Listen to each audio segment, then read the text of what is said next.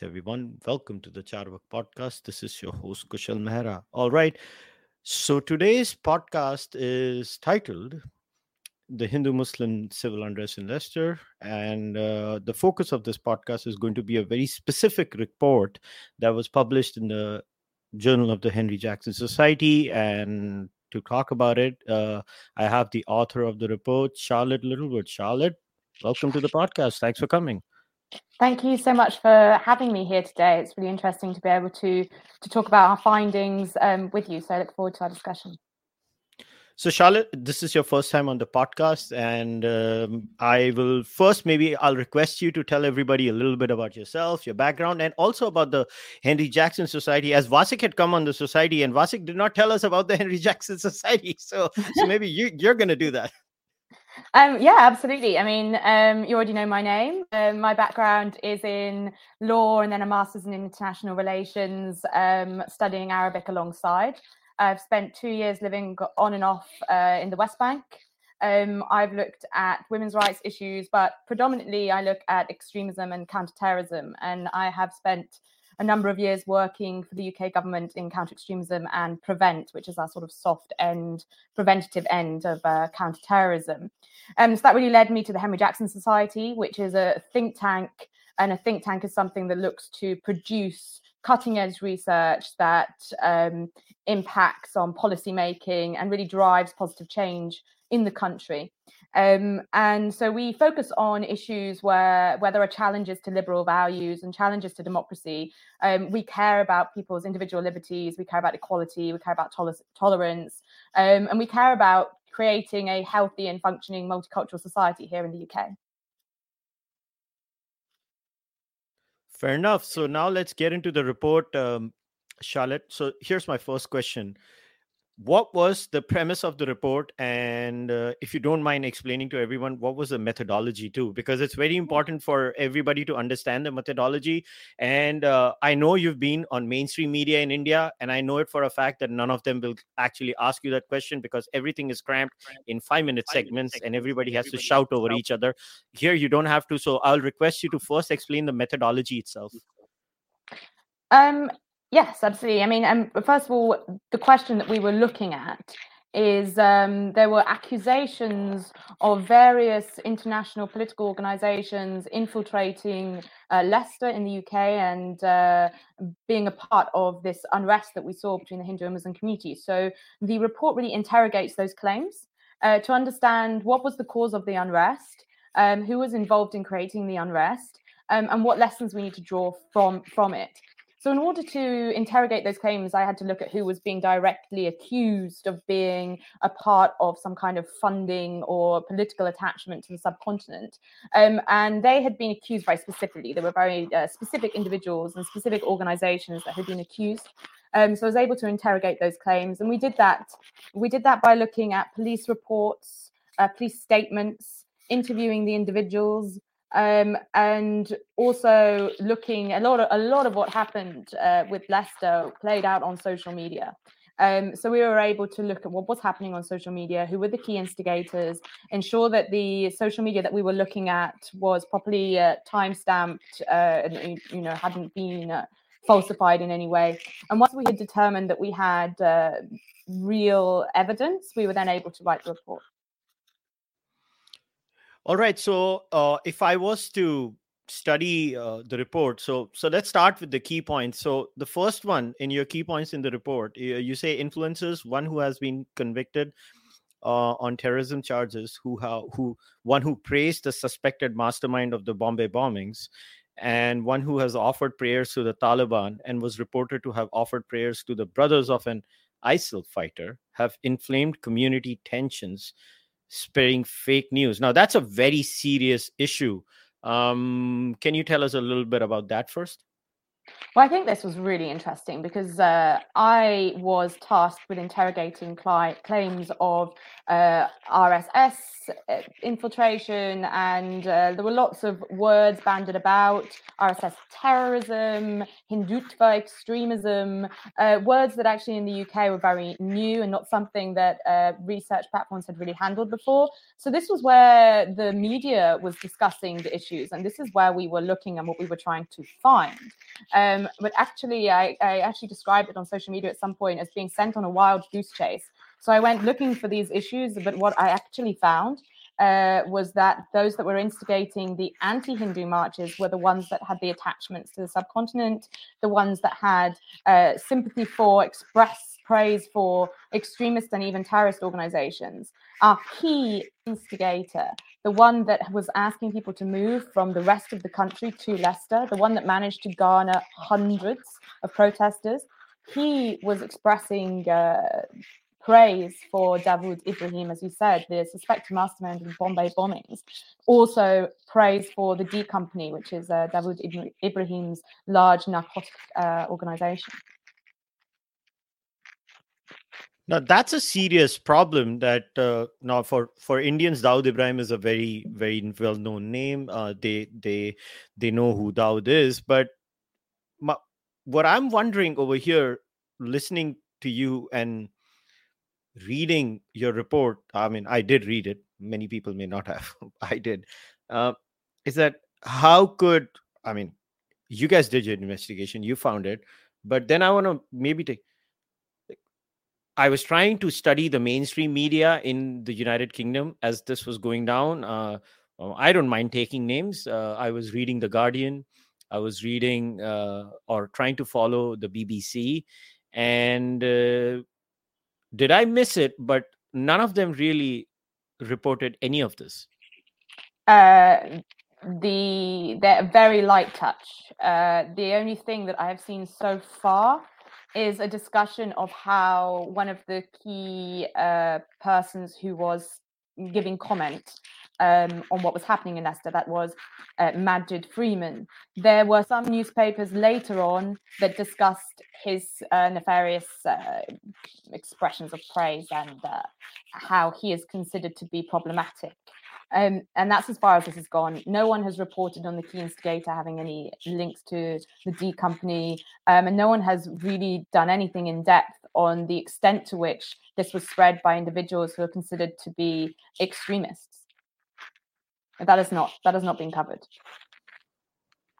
So if I know we don't know the actual reasons because neither you and I are mind readers in that sense, but what would be the possible reason for the mainstream media in the United Kingdom to make such an obvious blunder? I mean, it's not rocket science, is this, right?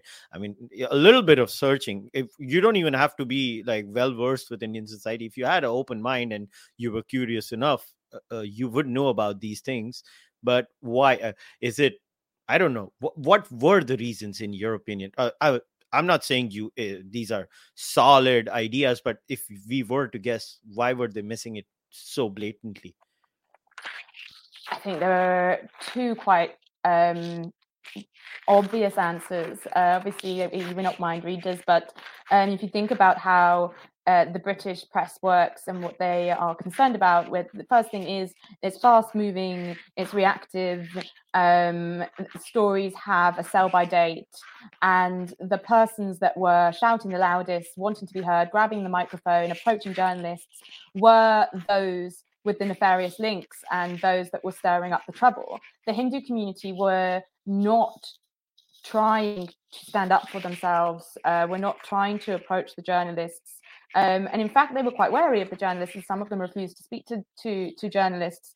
So we got into a situation where we had an echo chamber of those that were claiming that there was Hindutva extremism, being the ones that were being listened to, and then the ones that the press were then following and understanding the situation through, which was really problematic.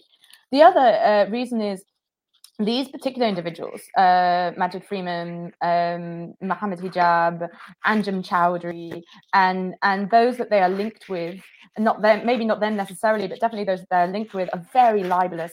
They're very quick to try and sue the press, you'll have noticed that they were constantly described as Muslim activists rather than describing them in any way as extreme. This is a shift that we've seen in the way the press handles these issues, because to label them, some would argue, as what they are, is to open yourself up then to being sued, because the definition, for example, for extremism, we don't have a legal definition for that in the UK. It's very broad, it's very open, it's also very defamatory.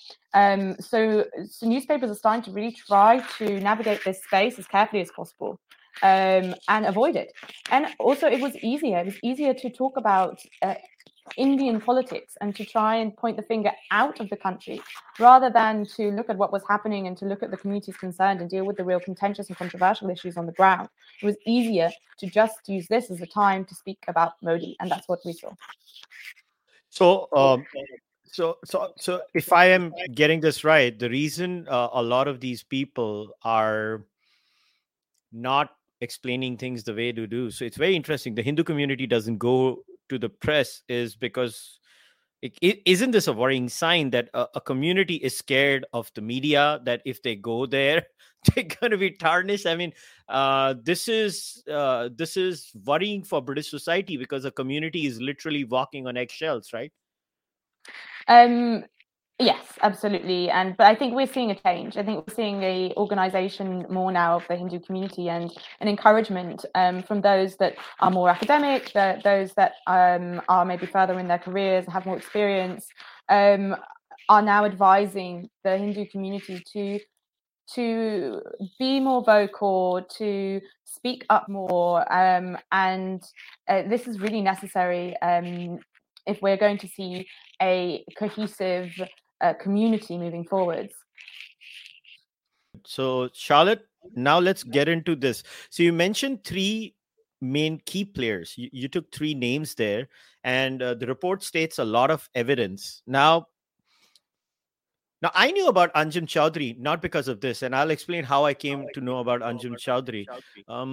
In the case of Anjem Choudhury, I've been following British politics and Islamism in England for a while, and because of that, I was going through. And my first experience with Anjem Choudhury was a long time ago, when Majid Nawaz from the Quilliam Foundation had spoken about Anjem Choudhury, and he was quite a character, that fellow. But Mohammad Hijab, I know because of my interactions with the ex-Muslims globally, and ex-Muslims have been debating Mohammad Hijab consistently, and then Mohammad Hijab has spoken with Western commentators like Jordan Peterson, and recently folks like, I don't know who that guy is. Apparently he's famous amongst people. I've never heard him. Andrew Tate or something. But I want to focus on Majid Freeman. I looked at his tweets. I'll be very honest. I did not know who Majid Freeman was before the Leicester violence, was discussed. How can a person who has made such blatant tweets, which you have shared in the report, I don't need to mention them. I would recommend all of you to go and download the report. It's easily available on the Henry Jackson Society website. How can a person like this be a source for mainstream media? And if you could mention maybe a bit of his views too, to maybe explain the point. Yeah, absolutely. So Majid Freeman, there's a wealth of information actually that didn't even go into the report. He has expressed praise for Anwar al-Awlaki, who is a key Al-Qaeda ideologue who was eliminated by drone strike. He's given prayers to the Taliban for the release of Afia Siddiqui, who it is reported, and she's in prison for having said that having killed American soldiers, saying that she wanted death to Americans. That is what is considered. This is under debate, but prayers to the Taliban we thought was kind of evidential base enough for this individual to not be relied upon in this way. And the reason why I think the press heavily relied upon him is because he was the one in Leicester approaching the press. And one of our policy recommendations is that the press needs to do better due diligence, especially when it's dealing with controversial community conflicts like this, to interrogate who they are approaching for question and comment, and to be very careful about who they're taking comment from. Majid Freeman was able to essentially run away with a narrative and speak into a vacuum whilst speak into the vacuum whilst we were unsure what was happening, whilst there was a lack of evidence as to what was happening. Majid Freeman stepped in very boldly, very confidently, and took the microphone. So there needs to be due diligence done on the part of the press. The real concern, however, was the fact that Majid Freeman was able to get such a platform with the mayor, the city mayor of Leicester, able to meet with him and discuss issues in the community and have him nod and agree that Hindutva extremism was at the basis of the unrest, and to discuss the upcoming independent report into Leicester. That was really concerning and really threw into question the independence of the review, and into question those that they were going to approach to add to the content and the evidence base for this review. So what was this specific claim when it comes to Hindutva extremism? Like, who are these Hindutva extremists and what exactly do they do in the United Kingdom? So I think understanding exactly what Hindutva is and what Hindutva extremism is something that requires a lot more research and understanding in the UK. My task was to find out if there were any extremist organizations or terrorist organizations present in those that organized the Hindu marching. And that was my direction of interrogation. But obviously it became very prominent as we were doing this research that there was a lack of knowledge base and a real risk, because we did not and have not dealt with what is this Hindutva extremism. As a former prevent coordinator and counter-extremism coordinator, it was never an extremist organization or an extremist ideology that we had considered a threat before. It was nothing that we'd ever worked on. And we had to question, what is it? Is it in the UK, and is it a threat? This is something that has to be researched and looked into.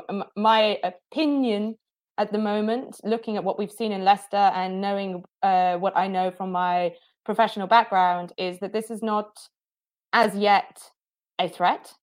And that is not to say that now that we have a vulnerable Hindu community that have been really attacked and really let down, that there isn't a potential now for nefarious and extreme organizations, whatever they may be, to take advantage of the situation and to radicalize members of our Hindu community. So there does need to be an interrogation of what this is, whether it is a threat or not. And even if it is not a threat, is there something that could be a threat now that we have a vulnerable Hindu community that feel aggrieved? But so what does the Hindu community do then? Like, I'll share my experience. Since the last few weeks, I was in Canada when the Leicester violence said. Actually, no, I was in America, to be very honest, at that time. And I would get frantic messages or emails from worried Hindus who are supporters of my podcast from the United Kingdom, writing an email to me, worried as hell. They're like, we don't even know. It's like, I remember one kid emailing me that somebody came and asked him, it's like, are you an RSS member? He's like, even I do not even know what RSS is, to be very honest. And that person was like, first of all, this maligning of a movement, can we malign something at a fundamental level without understanding it? If you don't know something, I think I thought the most rational thing to do when you don't have an opinion about something or you don't understand something was just say 3 words, I don't know, and get it over with.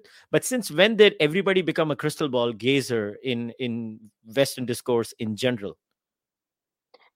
Yeah, absolutely. I mean, as I've just said there, this area requires further research. We've identified a knowledge gap. There is a vulnerability now for people to run away with a narrative on this, and the press fell prey to that. And so that essentially what I'm saying is this isn't an area that was my area of interrogation for the report. And I'm aware that this is an area that requires further research, sort of as you're saying. And it's dangerous. It's dangerous to brandish around terms like extremism and terrorism without first figuring out, A, are they present? And B, what are these organizations that are being accused? All that we know on a British basis is that the RSS is not a prescribed organization, which means it's not classified as a terrorist organization in the UK. Therefore, it's not considered as a terrorist threat in the UK at present. And that's where the line ends on the British understanding of the threat to the UK from this organization. And from that, we have realized, we need to know more, we need to understand more. And we have got further pieces of research proposed. Where we're hoping that there'll be support for us to be able to do further research, and that we can look into all of these areas with greater detail. So in the report, you mentioned specific false claims that were made while, the events, aforementioned events were going down. There were claims like BJP organized, what was that, a bus to bring Hindutva. I just find it hilarious when I just read all this. Like, Hindutva extremists are coming to Leicester. Like, what are the Hindutva extremists going to do? They're going to go and start singing Hindu songs and start doing the bhangra or the garba around these people. I wonder what these Hindutva extremists are going to do. Or the next claim was they were like, there was a talk by.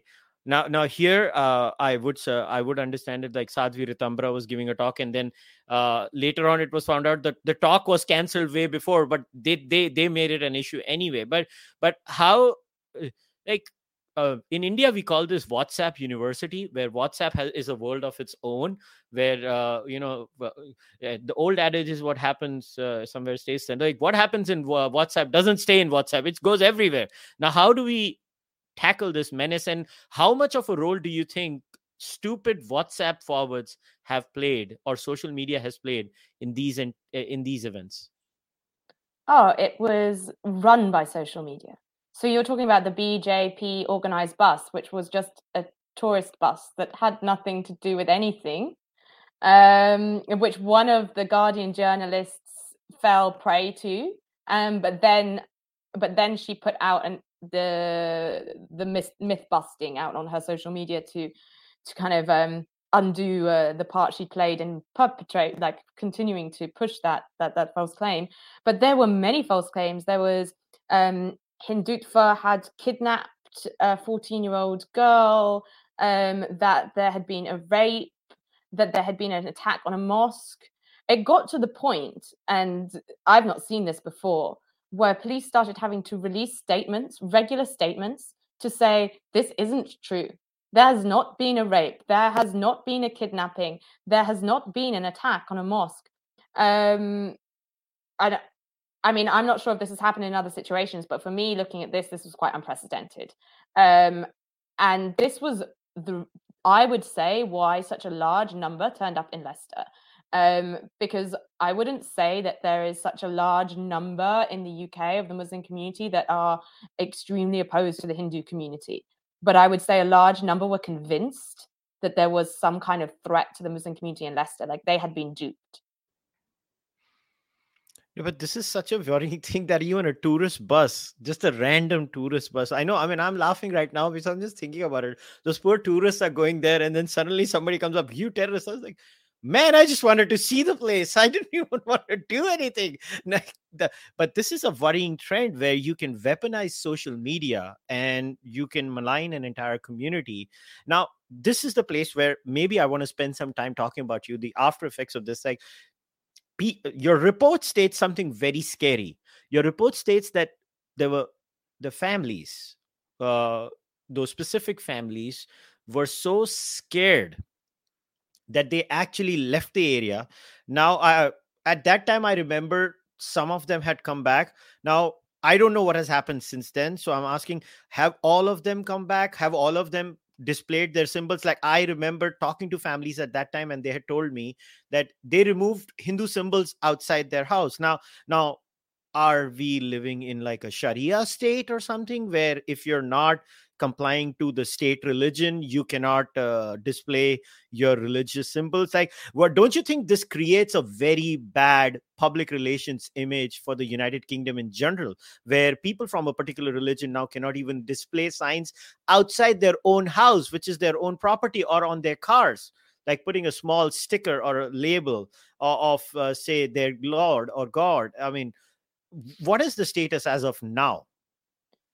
This was heartbreaking, to be very honest with you. I spent 3 days in Leicester and speaking to both the Muslim community and the Hindu community, and walking through the areas that had been heavily vandalized, and to see where Hindu symbols had been removed, like bits of stuff that they hadn't managed to quite scrape off their doors, to see doors smashed in, to see cars smashed in, to speak to families with young children who were terrified.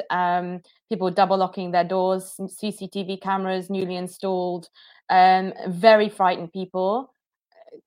This was really deeply upsetting. But I think what made it worse was the injustice on these people, that this wasn't being spoken about. We had Mohammed Hijab march through this area with a photo of his face, people behind him saying, "This is the Muslim patrol." We had Majid Freeman putting posts up saying, "Listen to them and their music," and it sounded like a Hindu festival, and saying, "We don't hear music like this anymore," after our Muslim brothers went and sorted it out.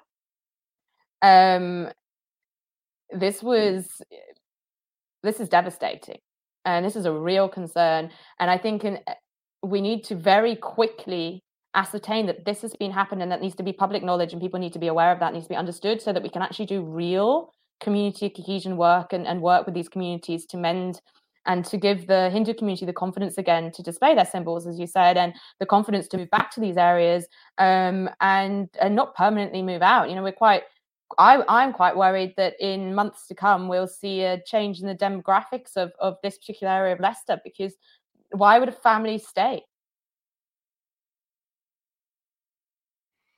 But isn't that a slap on the face of Britain's democracy that you've created? I don't know how else to say it. This is ghettoization. This is the dark side of quote unquote multiculturalism, where uh, if you have a certain mindset, I mean, what the hell is a Muslim patrol? I don't understand this. What the hell is this? Like, is this like a Sharia patrol, where if you dress a certain way? You know what this reminds me of? This is so scary, because in the 1980s in New York and New Jersey area, there was this particular racist attack on Hindus that were called the dot busters. Basically, Hindu women who would wear the bindi, the red dot on their forehead, they would be shot. And I'm not even making this up. This was a serious hate crime in the United States of America, the days when the United States of America was way more racist than it is today. And this kind of reminds me of that, where you have patrols, and basically Hindus can't even go about living their normal life. I mean, this worries me more than anything else. That's absolutely awful, and I really hope we're not getting to that level of violence. But as those words escape my mouth, I also have to think about the fact that we have seen stabbing and violence here. But that has been on both sides. So when we go back to earlier in the year, to around May, there was an incident where a young Muslim man was stabbed, and the claim is by a group of Hindu young men, and that happened then reciprocal violence, and that there were questions of, are you Hindu, are you Muslim, from both sides, and if the opposite answer was given to the group they belonged to, then there was an assault. So there has been violence, there has been prejudice between the two groups there. And what we saw spin out of control and then become a threat to the wider Hindu community, and we're talking about families, aunties, everyone, not just these young youths that were behaving in a gang-like manner. That was this false representation of RSS extremism or whatever. But we need to address what's happening between these young men, But we also need to address this false narrative, because the false narrative is what creates the threat, and what then, as you said, creates this concern around ghettoization and concern around assaults and vandalism.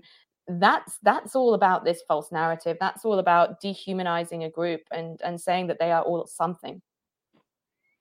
Yeah, and this is something that deeply worries me, because whether we like it or not, the world is going to be multicultural, whether we like it or not, and that's a good thing. I don't say this as a negative, I say this as a positive. I like the idea of multiculturalism. I don't know why people don't understand it. Okay, there's this confusion. What was the trigger point of this unrest? Was it the cricket match? I mean, was it a cricket beef? What the hell was it? And if it is a cricket beef, do Britishers regret sharing cricket with India and Pakistan? I mean, I really think it has very little to do with the cricket match. I think it has to do with what I just mentioned. This clash between the young men. There was a real sense of territory, male pride. It was a really young male issue. It had sort of gang undertones, and it was that was being portrayed before the cricket match as Hindutva, RSS, Modi, the BJP. All of these kind of terms were being bandied about before the cricket match. The cricket match and the individuals that were involved in the cricket match, this has all got very confusing. Who was the aggressor? Who was the victim? From which nationality originally did they come from? And there's yet a real understanding of what happened there. But every cricket match, there is nationalism, there's chanting, there's aggression. We have the same with football matches. And I think that this was just an opportunity to yet again lay this claim about Hindutva extremism, RSS. But this started before, and it really, really links to the youth violence. The cricket match was just conveniently placed in a series of events that they were able to portray as something that it wasn't. I actually agree with you, because I had asked this question in one of my raised this question on one of my monologues. Was that, I mean, I'm going to take a name. You don't have to. Nigel Farage had this whole shtick on why immigration fails and how immigration has not worked and blah blah blah. And he laid, oh look, they have not. I was like, were the new immigrants responsible for the soccer hooligans or the football hooligans, as we call it, because Americans call it soccer? Uh, um, was there any Hindutva angle when people who don't like Manchester United to lose, or whatever team they belong to, Liverpool, and they fight each other? So why is it that I want to ask this question? Would mainstream media in England be so blasé, if I was to say, use the word, and so nonchalant when it comes to these things, that you just typecast an entire set? Would that be done if the case was like, so the lesson for the Hindu community in this entire process is be way more litigious, like you mentioned in the case of Muhammad Hijab and everyone, but sue their pants off, then maybe they'll start taking them seriously? Is their defensive,ness and their attempt to merge in British society and just become like normal Britishers, their folly now? That's really interesting that you say that. That's absolutely what the Hindu community needs to be doing. To be branded as a dangerous extremists, as terrorists, and for the press to, in some way, allow that to be carried, that would not happen to the more litigious groups.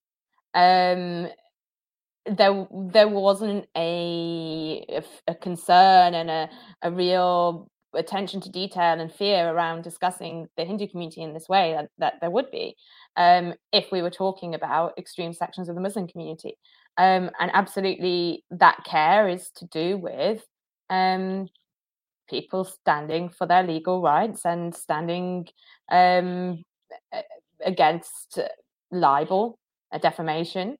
And there is an argument to which we say we got to the point now with defamation and libel that it's difficult to actually talk about what's going on. And I think there's an argument to be had there, and there's a discussion to be had there. But ultimately, if the Hindu community wants to not be falsely branded, it needs to stand up for itself.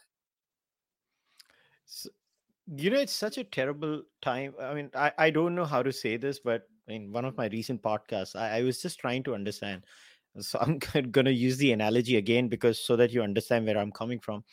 In India, when I was growing up and I started my business, like we used to have these areas where this clearly shows the fall of state capacity across the world. The state has failed. These things only happen when the state fails, and when the state fails, something takes its place. So in India, we would have these scenarios where, because the policing in an area is not good, or etc is not good, there will be people who create nuisance value. So if that person has nuisance value and they would come into my business and be like, you have to hire XYZ according to my wishes because he's my man or my woman or whatever genders they are these days. You otherwise dot. And I know that person has nuisance value, so I'm going to comply. So what you're basically explaining to me over here is that the Muslim community has understood the system. They have created a nuisance value because they have realized the state has basically lost its capacity to manage these things.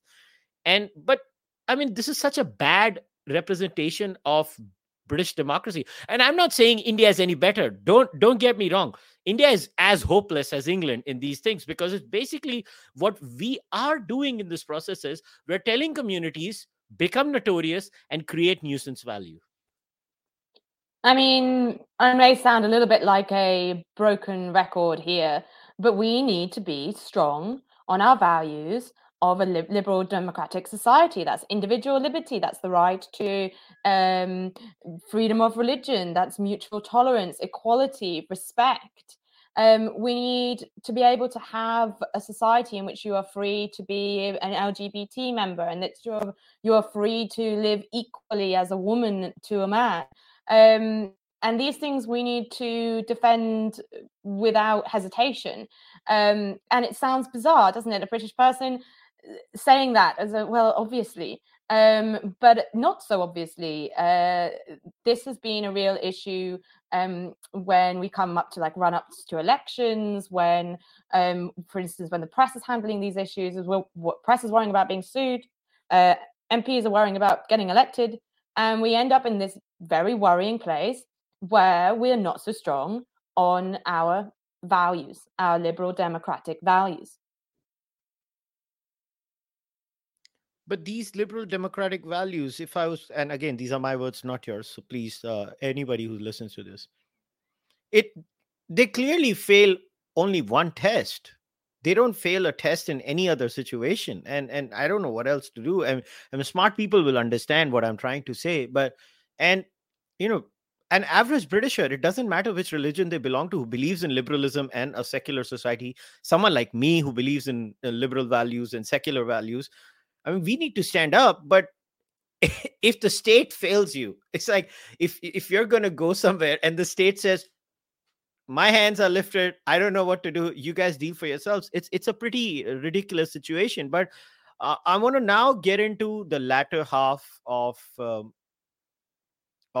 your report. Now obviously we have concluded, and your report clearly indicates that there was basically no evidence of Hindutva connections in any of these disturbances. But now let us talk about recommendations. I was really happy with this part of the report, is because a lot of times when we read reports, we never read recommendations. It's as if, everybody likes to state a problem, nobody likes to give a solution, because that's a standard human condition. Everybody finds problems everywhere, and then you're like, what do we do about it? Nope, I'm not going to say anything. You're just supposed to sit and sulk. I guess, and that's what pretty much sells on social media too. No, sulking sells, recommendations don't. But we're going to focus on all the recommendations that you have mentioned in the report. So we're going to start with the first one. You talk about broadcasters and Ofcom. So could you explain? Yeah, and I'm going to make you explain all of them because it matters a lot. Because I really enjoyed that bit, and I'm really glad you guys did that. And I'm actually proud of the fact that I was able to see finally one report that did that. So can you explain the first one? Yeah, absolutely. I mean, all of our reports are very policy and recommendation driven. We want to influence change, and we often do get picked up by people in government. My last report, which was in anti-Semitism, got picked up by our former Prime Minister Liz Truss as something that she was going to implement some of my recommendations. So it's really important for us as an organisation that we have clear recommendations. And our first one, as you said, was around Ofcom and the media. And basically, there are laws in place to regulate those that are approached for comment and the kind of comments that are given. And in no way should someone who has given praise to the Taliban expressed praise for Anwar al-Awlaki, that person shouldn't be able to be speaking into a community situation like this. So my recommendation was to follow the policy and law that's already in place, also to make sure that's being followed, and for media to understand where their due diligence is, and if they haven't got policy in place, to make sure they do, and they do their due diligence checks. All right. Now, the next one was the Leicester City Council. Now, also, I have a request because a live viewer had asked this question. So, before we talk about the Leicester City Council recommendations that you've given to them, can you also explain the politics of Leicester? Because, a lot of audiences in India may not even understand Leicester and its politics. Mm-hmm. So, we're very close to the mayoral elections. So the city mayor, Salisbury is at the moment predominantly thinking about how he gets re-elected, and that's where we saw concerns with who he was speaking to and the kind of way in which he was speaking about these issues. It was very clear he was appealing to a certain voting community. At least that is what comes across. We can't be absolute on this, but we're talking, I think, 7 months, maybe less, until the mayoral elections. And so that makes you question, with the fact that Prevent and Counter Extremism know very well who some of these community claiming representatives are, why then the mayor, who should be very aware, and I would expect to be very aware, is allowing for these conversations to happen and for him to be recorded and put on Twitter having these conversations? I would find it very hard to believe that he wasn't aware who Majid Freeman was. So it calls into question these meetings and these discussions about his re-election. Fair enough. Another thing, and not that this was mentioned in the report, but another thing, I forgot the name of the particular specific gentleman who was part of the analysis, which was part of the council, if I remember. And then the Hindu community made a lot of noise, and that specific gentleman, I don't remember his name, has been removed. Can you tell me why did the Hindu community raise objections to him being appointed as the part of the committee? Yes, you're talking about Dr. Chris Allen. He was appointed as the head of the independent review into Leicester. So it was the mayor's role to appoint someone to do the review. So the first issue there was, where was the committee to make this decision? Was this just made by the mayor himself, or was there a committee of people to make a decision?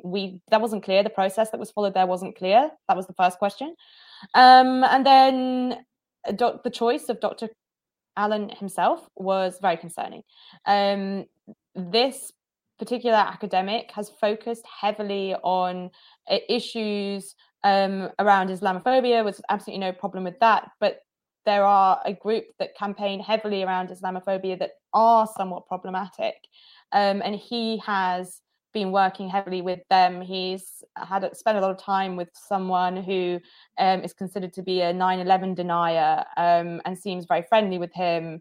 And there was just a sense that he was quite close to, had spent time with, and was potentially influenced by those that some would consider to be Islamist extremists, or those that already have an agenda against the Hindu community in some way. So that was the Hindu community's main concern.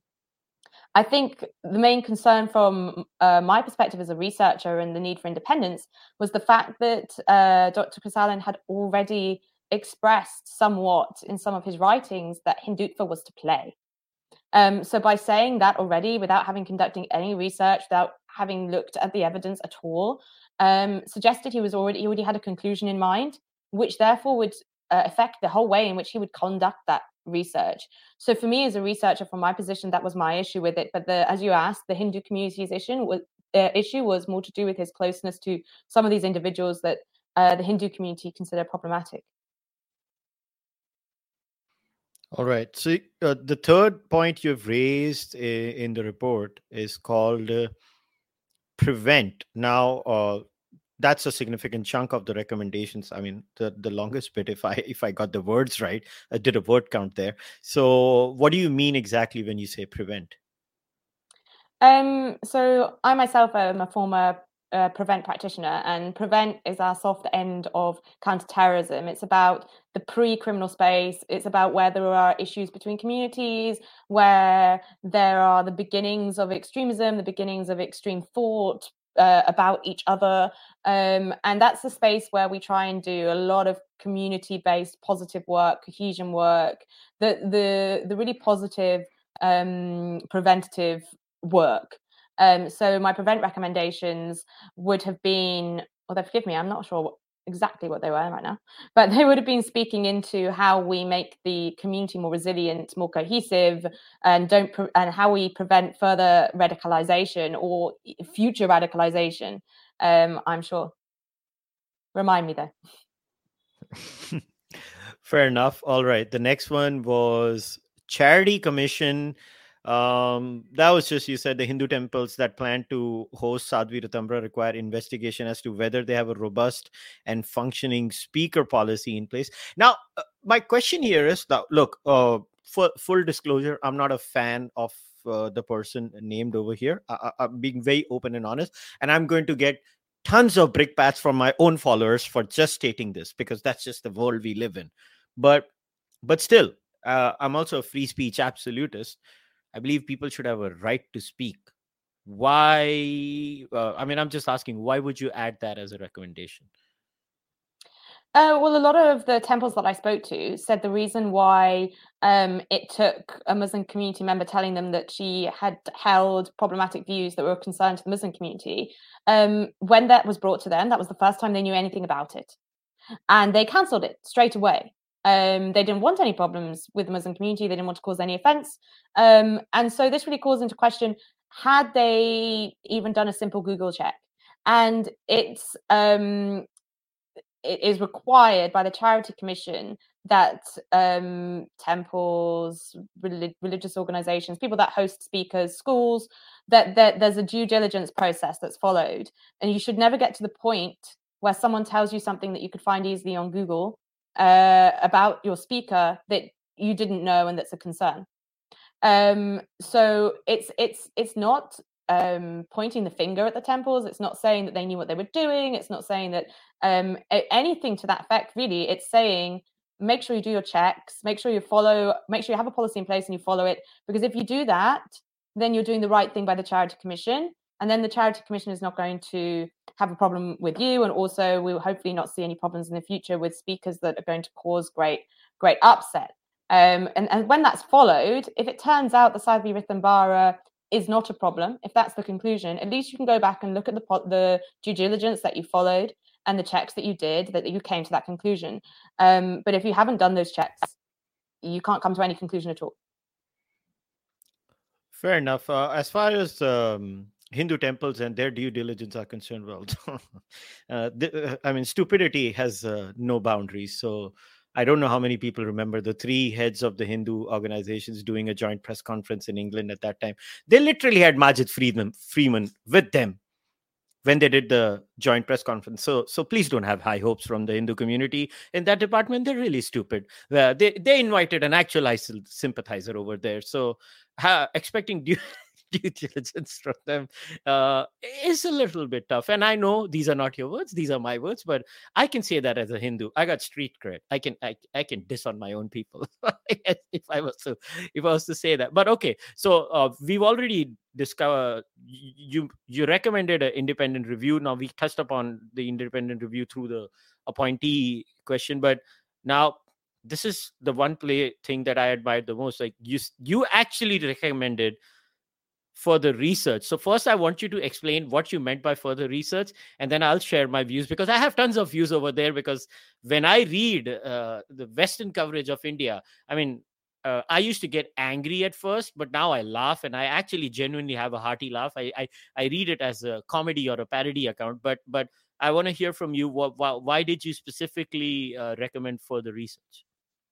I mean, look, we have the largest South Asian diaspora in Europe, and we need to understand what is creating any kind of friction, any kind of unrest between our communities. We need to understand that, and we identified knowledge gaps.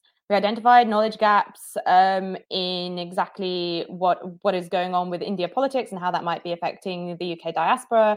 But we also acknowledged a significant knowledge gap, which was this discussion that there was anti-Hindu hate taking place in schools, and anti-Hindu hate taking place across country for a long time, really horrible religious anti-Hindu kind of slurs and even physical attacks, that we weren't aware of the scale of the problem. So the key piece of research that I would like to do next, and support is welcome for the key piece of next research, is to look at the level of anti-Hindu hate in schools. Is it being properly reported? Is it being properly held in sort of anti-bullying, recording where there are bullying cases in schools, but also how they go about their anti-bullying policy and understanding what might be going on in their schools between their pupils?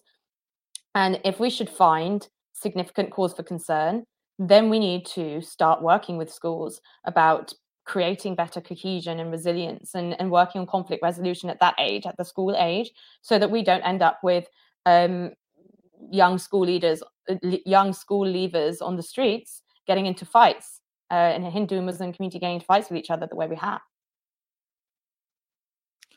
Honestly, here's my bit. I mean, when you have articles in papers like the Independent that are titled, I mean, I know it's been taken off as of now, but there was an opinion piece on the Independent which was titled, British Indians have a big racism problem, we need to be honest about it. And you know, when articles like that, I think Sunny Hundal, if I get his name right, was the editor who allowed this article in the Independent. And this is just the tip of the iceberg. I think it was like 4 years ago or 3 years ago, I was on as a guest on another podcast, and I had made a very specific prediction based on my research. I was going through, and I'll mention the papers here: New York Times, Washington Post, Wall Street Journal, The Guardian, The Independent, and many such papers. All I used to do is basically study the reportage of India.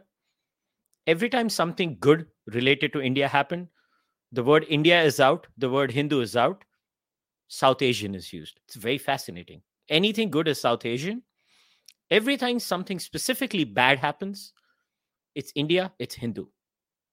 So when you have a specific coverage, and I don't want you to be influenced by my words, and I hope you find flaws in my argument when you start researching this, because I'm someone who will change my mind just like that if provided proper evidence with. But I literally digged the archives of all these papers, and I was just appalled. And the coverage of India and the Hindu community in specific is, I don't know what word in English, because English is not my first language, and I don't want to swear. So it's insane. And they think it's not going to have any downstream effects on average Hindus living in the West, because their hatred of Modi, primarily because Narendra Modi won, and whether we like it or not, pretty much most of the media controlled in the West is left of center, whether we like it or not. And then their hatred of that electoral loss, and they needed something to hit them with, so they have created this Hindutva bogey. And this Hindutva bogey is now something that goes around consistently. And if you're going to research this, I hope you paint a better picture, because my biggest worry is that, you know, I don't want the dot busters to be back again, and poor Hindu kids who, like, they don't even know what all these issues are. I know British Hindus who, honestly, Charlotte, they have more things in common with you than with me as an Indian. They don't relate to me. They relate to you. And after all of that, the community has to go. And this is the story in Canada. This is the story in America. This is the story in the United Kingdom. This is the story in Australia. Kids messaging me, second generation kids messaging me, not first generation, messaging me, emailing me, and telling me, we don't know what to do. So I sincerely hope that your research actually calms my fear down and doesn't make it even more exaggerated. That is incredibly interesting what you've just said. And of course, I'd been observing that, but I hadn't really taken it further to think about doing a proper piece into looking at the discourse around the Hindu community in the news, because we did that for the Muslim community, and it was very Islamophobic, the discourse around the Muslim community until a number of years ago, and there was a large piece of research done into how terms weren't being used properly, and how this was problematic, exactly the kind of things you've just spoken about for the Hindu community. And it did influence the way in which issues of Islamist extremism are discussed, and not painted broadly to be discussing the whole Muslim community, which is what was happening. And if we could repeat that kind of work for the Hindu community, we could well be in a much better place, beyond my recommendation of we must follow our due diligence, the media must follow due diligence, to actually observing and pointing the finger at the situation, showing where it's going wrong, and providing training. There was a lot of training given to media outlets on how they needed to discuss these issues going forwards. Surely we could do the same for the Hindu community. And thank you, Kush. I'll just be stealing your ideas. No. Honestly, I'm happy if someone does this, because look, if I do it, they'll be like, you are an Indian, a Hindu, so you are biased. Fair enough. I want someone to poke holes in my studies. I want someone to prove me wrong. I am so worried about this phenomenon that I've been saying this for, and this is not anybody who's, is a regular on my podcast will be very honest and say Kushal had predicted this 3 years ago, that this is just, these are baby steps into something extremely bad. There was a Hinduphobia paper that analyzed Hindu content or Hinduphobic slurs used on social media, that was published by Rutgers University. I did have a podcast on that too. If you want, I can send that paper across to you, and you can study the material over there too. And it was an absolute shocker that how slurs on Hindus are just, they're just passe. Like, you can say what you want to say and nobody gives a damn. And if I say it, oh, you are Hindutva, so what do you know? Okay, so I'm Hindutva, but I don't want to waste our time on that. And I want to ask this question again. This is a question from a young kid in India, and trust me, this is a very valid question. You have met a lot of second generation British Hindus, so the question this young kid from India is asking is, do they even understand what Hindutva is in your limited interactions? A lot of the persons that I spoke to who are even being directly accused of being members of these organizations were saying things like RRS instead of RSS. The knowledge of Indian politics was almost as poor as mine. And, because we were looking at a UK-based issue, we were looking at whether this existed in the UK, we were looking at whether these individuals were a part of any kind of extremist organizations and terrorist organizations. And it was almost like we were both quite baffled. And the Hindu community, if anything, can sometimes be quite...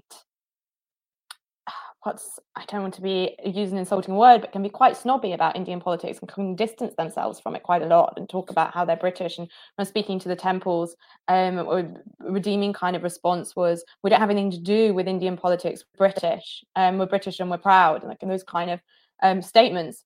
So I kind of have to agree with you. So yeah, I mean, look, that was my experience when I used to talk to British Hindus. They have no clue about India, and I don't know how to say this, that their understanding of India is Bollywood, which is which is an abomination to say the least, and that's just my personal opinion. I don't like Bollywood, but in such a scenario, if, and maybe this will be my last question to you, and then we can wrap up the discussion.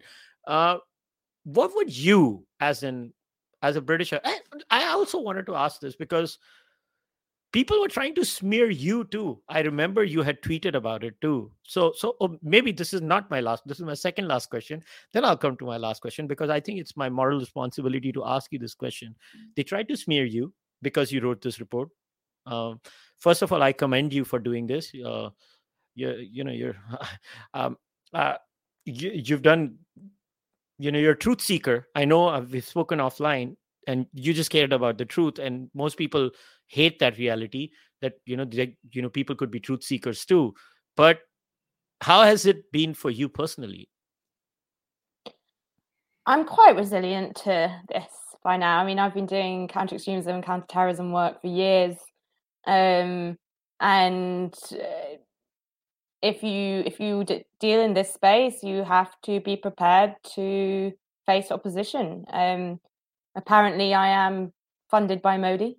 Quite often I see comments like that Modi dog is doing overtime.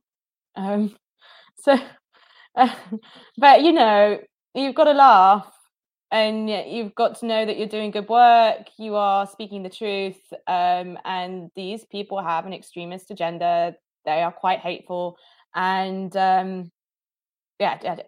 it doesn't bother me. Yeah, Really. I just want to know, Charlotte, does Modi pay in dollars or in pounds?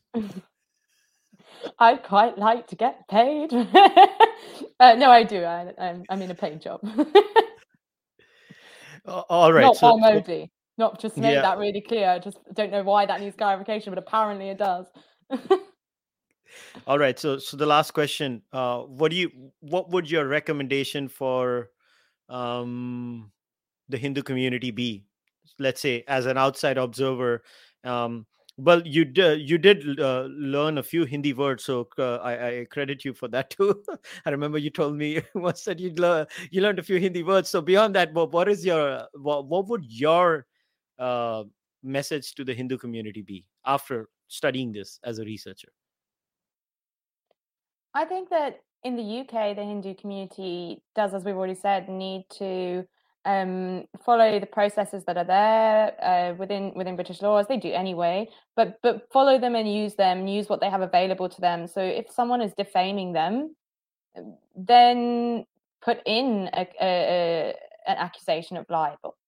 And there were some very useful organisations in the UK. There's one called Vishal Manthan UK that does loads of really interesting projects with youth, where they look at kind of academic rigor and debate and becoming more vocal and being able to get involved in these kind of conversations in an effective and impactful way. And I just think that the Hindu community does need to become more involved in debate, in narrative, and have a voice. I think that the research that we do here at the Henry Jackson Society is really important, and we have future pieces of work that we would love to do. And so just following what we do, and seeing if there's any way that you can get involved and support in whatever way, that's brilliant. My Twitter is Charlotte F. Lit, so follow me, see what I'm up to.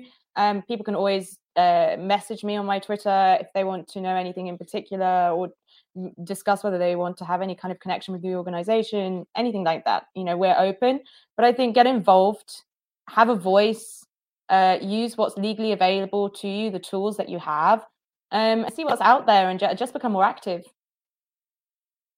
Fair enough. And obviously, I, in the description of the podcast, I have left Charlotte's Twitter handle, the Henry Jackson Society's Twitter handle, a link to the report too. I would highly recommend you guys go and read the report. And if you have questions about the report, you can, contact Charlotte. You can leave your comments about the report too. I'm sure you might have certain points of disagreement over there.